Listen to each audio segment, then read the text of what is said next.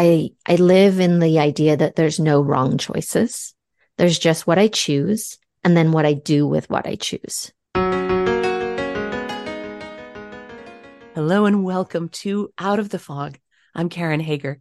Each week at this time, we gather for spiritual conversation with enlightening guests, and I'm glad you're here. You can find out more about my work as an intuitive guide and spiritual teacher at karenhager.com. Now then, what's your decision-making style? Do you go with your gut and free fall into new things without worrying about it too much because the unicorns will carry you even as you fly across the Grand Canyon? Or do you think and rethink everything, plan and write it down and plan again and make a spreadsheet trying to control every detail? I think most of us fall somewhere between these two extremes. In my own life, I've had the unicorns will carry me kind of decisions and the spreadsheet kind of decisions. Most of us fall somewhere in the middle, I think. Sarah Noble's my guest today, and she's here to talk about how we can use our intuition to inspire more balanced decision-making and how that can lead to more powerful choices. Are you ready to meet her? Sarah Noble is a mystic, spiritual guide, and transformational coach. She considers herself a portal between the seen and unseen worlds, and she's devoted to creating spaces that let people feel fully alive and connected to their intuition. She's the host of the Modern Day Intuitive podcast. Find out more about Sarah and her work at sarahnoble.com. Sarah, welcome to Out of the Fog. Hi, Karen. Thank you. That was so beautiful just sitting here listening to your opening. Oh, and I'm so glad you're here. So when people talk about intuition, sometimes they mean different things. What do you mean by intuition? What does it mean to be intuitive? Such a good question. And so for me, it has a couple different parts, I would say. There's the intuitive piece where we are listening to our own internal guidance, and rather than sourcing outside of ourselves, we are internally sourced.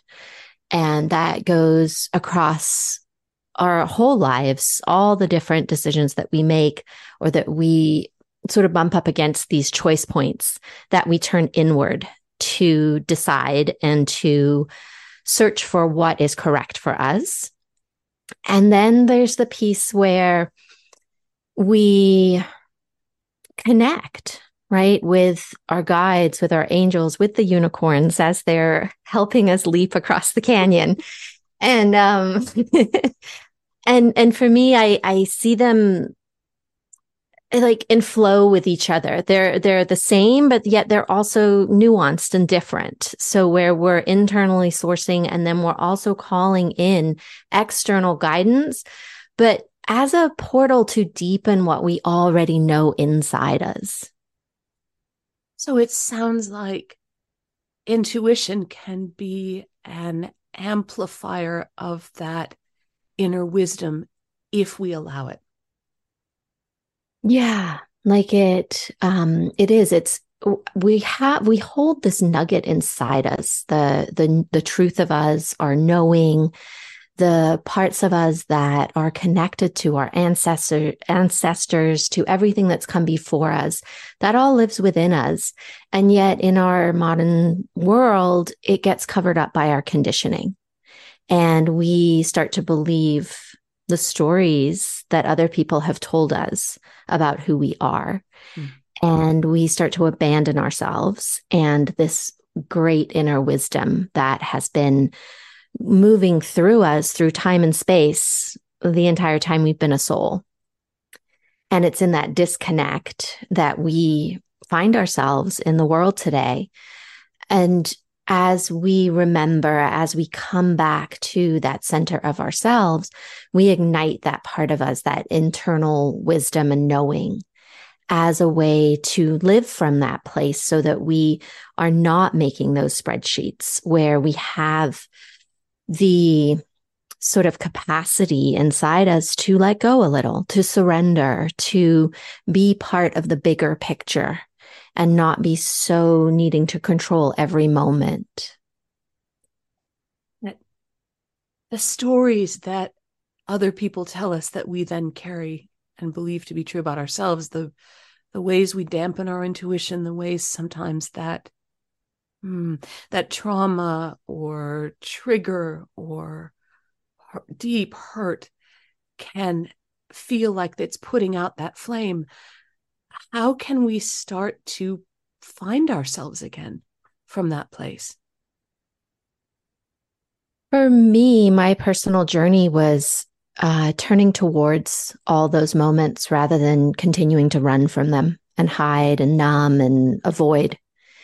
And it was finding the courage to listen to that voice that was always in there underneath everything that I just would drown out because it was too scary. I couldn't look at those things. They might happen again, or by acknowledging them, then maybe they were real. Maybe they happened. So long as I can pretend and keep myself separate, then I could manage. But what happens is I was only managing. I wasn't thriving. And it was in finding the courage to look at those hard moments and stop abandoning myself in those moments that led to something different, that led to me realizing that the person that I was looking for was me. And that idea of turning toward the things that sometimes our protective instinct might tell us to run away from. That intuition to me isn't about making things up. It's not all soft and floaty. Intuition's about courage and healing and truth telling not in a mean way, but truth telling in a way that speaks to that nugget you're talking about, that truth that resonates in all of us. That intuition is about, as you say, turning back to the places where we've abandoned ourselves and feeling into the wisdom that then helps heal those places. Yeah. Yeah. My intuitive journey has not been all love and light. It's been a lot of the darkness, a lot of turning towards what's dying in service and devotion to what's being created. And it's being willing to be with the entire process of life, which includes the death and the darkness and the looking within, as a way to be able to hold more light. And also, for me, I think I was always afraid that if I didn't strive to be with the light, then it would go away somehow. Like I had to be bright and bubbly and adaptable and doing what other people wanted as a way to stay in the light. And it was really letting go of that and recognizing that there is equal, if not greater, value in being in that darkness as a way for me to know me and what I truly want, which then taps into the wisdom. And embracing that wholeness, even if sometimes I know in my own journey, which has also not been all love and light and squishy unicorns and cotton candy and angel clouds, being willing to embrace the wholeness of ourselves, which includes the way that light and shadow intermix. That feels like an important perspective to bring to decision making too, because if I've got a decision in front of me, I can't just be guided by my desire to do what someone else wants or to be the bubbliest one in the room. If I'm going to make, especially like a big life decision, I can see how it would be valuable to be intuitively guided in the light and shadow and the possibilities that exist there. Yeah. And what I see in that is because when we work to wish away parts of ourselves, we aren't experiencing the fullness of us. And it's the fullness of us that makes the choice that's correct for us. It's when we gather all the pieces and we use all of ourself and our wholeness to choose, that we are really choosing in alignment with our heart. But if we are sort of turning away from or wishing away certain parts, like, oh gosh, why do I always do that? Or, oh, I can't believe I said that again. Or there's so much wisdom in those parts of us. It's just misaligned Mm. or misinformed or confused. And when we want to make it go away, we kind of create this divide inside ourselves. And we're not hearing the full wisdom of the voice, the internal knowing, because we're alienating part of it, a part that is very, very wise.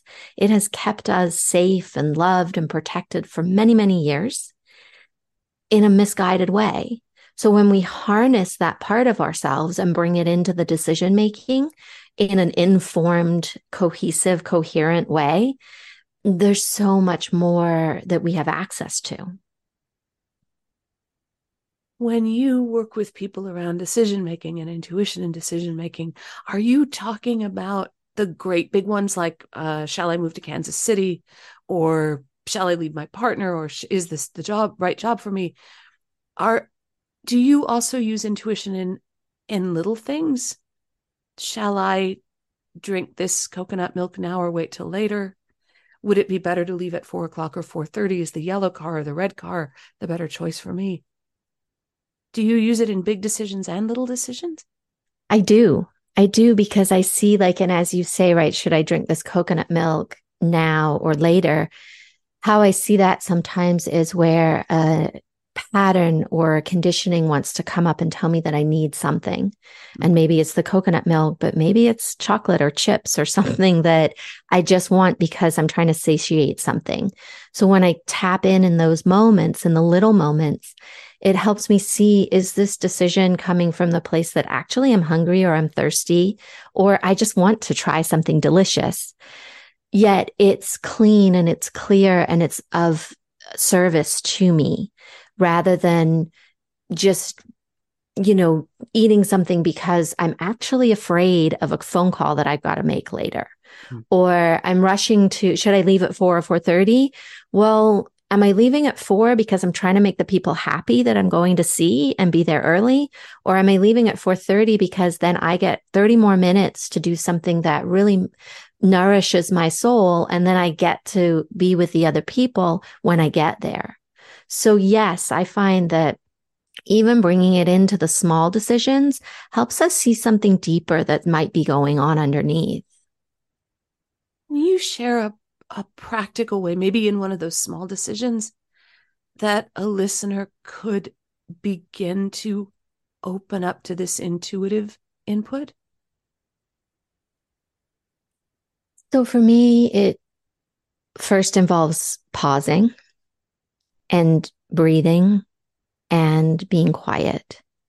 And that can even just be 2 breaths. It doesn't have to be a big thing, but creating that pause in between what I'm going to do and that moment before I start it, just to tap in. And for me, with practice, I feel it in the center of my body. I refer to it as my inner authority because it's that part in my central channel that flows through my heart that I drop into.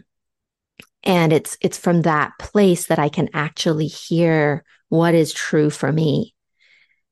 And the pause and the breath regulate what else might be going on in my field and in my thoughts.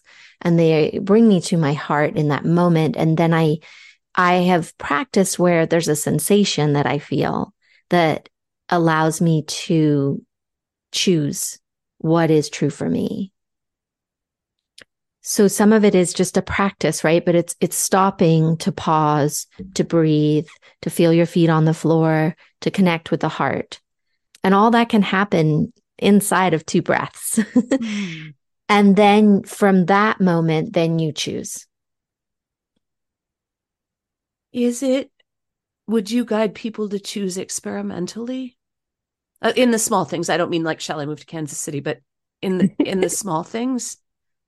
Sorry, go ahead. I'm wondering if we can learn by choosing experimentally. I don't know if this is my intuition or maybe I'm just making it up, but here's how I feel guided. Let's try this. Could you do it like that? Yes. So for me, I have come to the place where I live in the idea that there's no wrong choices. There's just what I choose and then what I do with what I choose. So what can happen, right? We make this small choice and then we immediately start to beat ourselves up that we should have chosen the other thing because maybe it didn't go the way we thought, or we're second guessing ourselves, or we ended up being late and then someone was mad at us. And now all of a sudden we're second guessing the fact that we chose to arrive 5 minutes late. And it's in the devotion and dedication to the choice that we strengthen the muscle. So even if other people might think what we chose was wrong, in quotes, so long as we devote ourselves to the fact that we made a choice and then we follow through and we don't beat ourselves up about it, we are strengthening that part of us that trusts ourselves to make choices. So then as we move into the bigger choices, we start to live inside the bandwidth that even if this choice might be perceived as wrong, I have the trust inside myself that I'm exactly where I need to be in this moment, and what's going to unfold from my, let's say, quote unquote, bad, wrong choice is actually going to enhance my life in a different way than I thought. What a beautiful response to the spreadsheet part that wants to plan it all out and control everything right before it happens. I need to know everything in every detail before I make the decision so that I can decide. And what a beautiful response also to the way in which we like taking something apart, the way we disassemble those old stories we have about ourselves. You always choose the wrong thing. Idiot, you went for the chips. I knew you would. You always do. That choosing in the way that you're suggesting, that gentle, playful, wise, grounded way, starts to take apart some of the voices of those old stories and old patterns. That's beautiful. Yeah, it's changed my life by having that compassion for myself and that trust in myself that even if I chose the chips, that, oh, well, I can choose something different next time. And you know what? The chips tasted really good. She says, wiping the salt from her lips. Right. I know. I can taste it as we're talking. I'm like, oh, they were so good. You're listening to Out of the Fog, and I'm talking with Sarah Noble. We're talking about intuition and decision making. You can find out more about Sarah and her work at sarahnoble.com. That's SARAHNOBLE.com, sarahnoble.com. She has a free guide available there called Ignite Your Intuition, and that's all there at sarahnoble.com. So you've shared a little bit, Sarah, about how embracing your intuition has changed your own life. And I'd love to hear more about that. What happened to lead you down this path now as an intuitive and coach and teacher? I had a pretty rough and traumatic upbringing and really was living inside of lots of conditioning, lots of stories that were handed down, ancestral patterns, many, many things. And I would numb through alcohol and food and pretty much anything I could in order to not feel or look at anything. And yet inside there was this knowing that this couldn't be all that life was. And I allowed that voice, even inside of all the fear, even inside of everything, all the chaos that I had created in my life, there was this part of me that I kept turning towards, even in my dysfunctional way in the beginning. And I would take risks, I suppose. At 25, I put all my stuff in storage and jumped in a Jeep with a guy I barely knew and took off to travel because this is what I had wanted for so long, but I was so afraid to do it. But everything in my life, even my friends that said, you can't do this, this voice inside me that I hadn't yet connected to in such a deep way was saying I had to. And I chose to follow that voice, even though I did not understand it at that point. I didn't have the awareness of what it means to follow your intuition. I just knew that there were certain things I had to do, and I couldn't not. And that started the journey of turning towards myself. And when I would feel those urges inside me or those voices, that I would take action on that, even if it didn't make sense. And it started to build something inside me that then I called in help. I got a therapist. I got a coach. I started unpacking what was actually happening inside me. And I remember the first time my first therapist told me that I didn't have to believe what I thought. And it was life-changing. Like, I was like, I don't even understand what you mean. And but that opened up something. And it was through all these little moments and all these choices that I began to want to understand, who am I? Who am I under all these voices in my head and all these things I do that then make me feel guilty or I feel shame about, and I really just started digging and turning towards and allowing.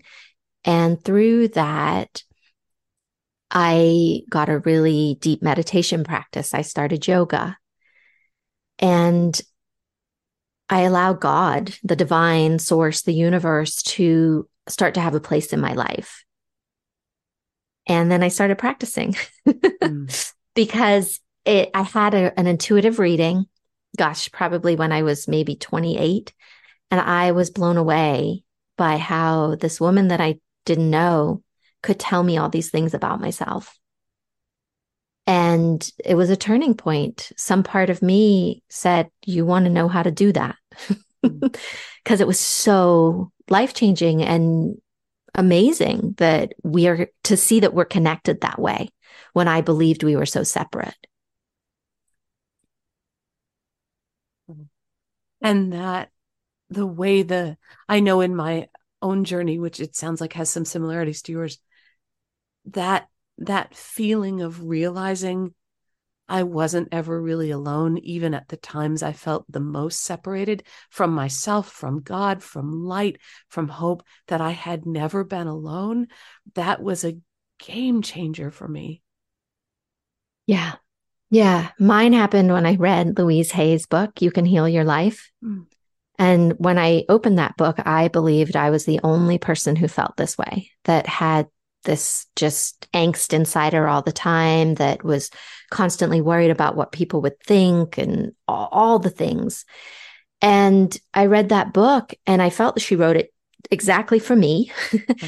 And yet there's like 50 million copies in print or something crazy. And something changed in me. Like, other people think this and feel this way too. Like, I'm not alone. Like, it was incredible, that moment. I'm thinking about decision making again, and just thinking about how, when I look back at big decisions that I've made in my life, the ones where I made decisions in a way that was about cohesion and looking at more and expansiveness, those have been the good ones. And the ones I made from the place where there was angst inside me all the time, or the illusion that I was separate, or from me not listening to spirit or God or light or intuition, or make up your own word, that I didn't listen to spirit because I knew better, those were the lousy ones. Yeah, where I have learned to play with those is that lousy is subjective again to my conditioning. And that, okay, yeah, you know what? If you had gone this way, it might have been easier, let's say. And so the example that's dropping in, and it's a big example. It was leaving my marriage. Like, it was not a decision that I made lightly, and it was one that took a long time for me to really be committed to. And there was a point when I was beating myself up and saying, this was a lousy decision to stay. You should have left a long time ago. Like, and those voices wanted to come in. And where the huge growth and expansion happened was when I can look back and see the gift in staying and how, because I stayed, what opened in me, how I was able to navigate the divorce through so much more love and kindness that would not have been available to me had I left 5 years earlier. Hmm. I was able to be a better mother for my kids because they were a little bit older by the time I left. And I had done enough work that I could expand as I went through the process as opposed to be contracted in fear. And so I was able to, instead of beat myself up because I should have done something different, I really could look at what I had created differently because I chose to stay. And I believe that that way of looking at our experiences is available always. And it feels to me that intuition is about creating and following branching paths. That when we're working intuitively, feeling intuitively, living intuitively, we, even when we think we run into a brick wall, there's something else behind that brick wall. And so following that as we're making decisions, following that idea that each choice, whether it's, subjectively lousy or not, that each choice leads to more and more and more, that the path changes as we walk it. And that might take some of the sting out of feeling like I've never made decisions with my intuition. Now I'm going to start because I heard Sarah on this podcast. I will now make all my decisions intuitively. Kind of takes the sting out of that because each decision just opens another branching path.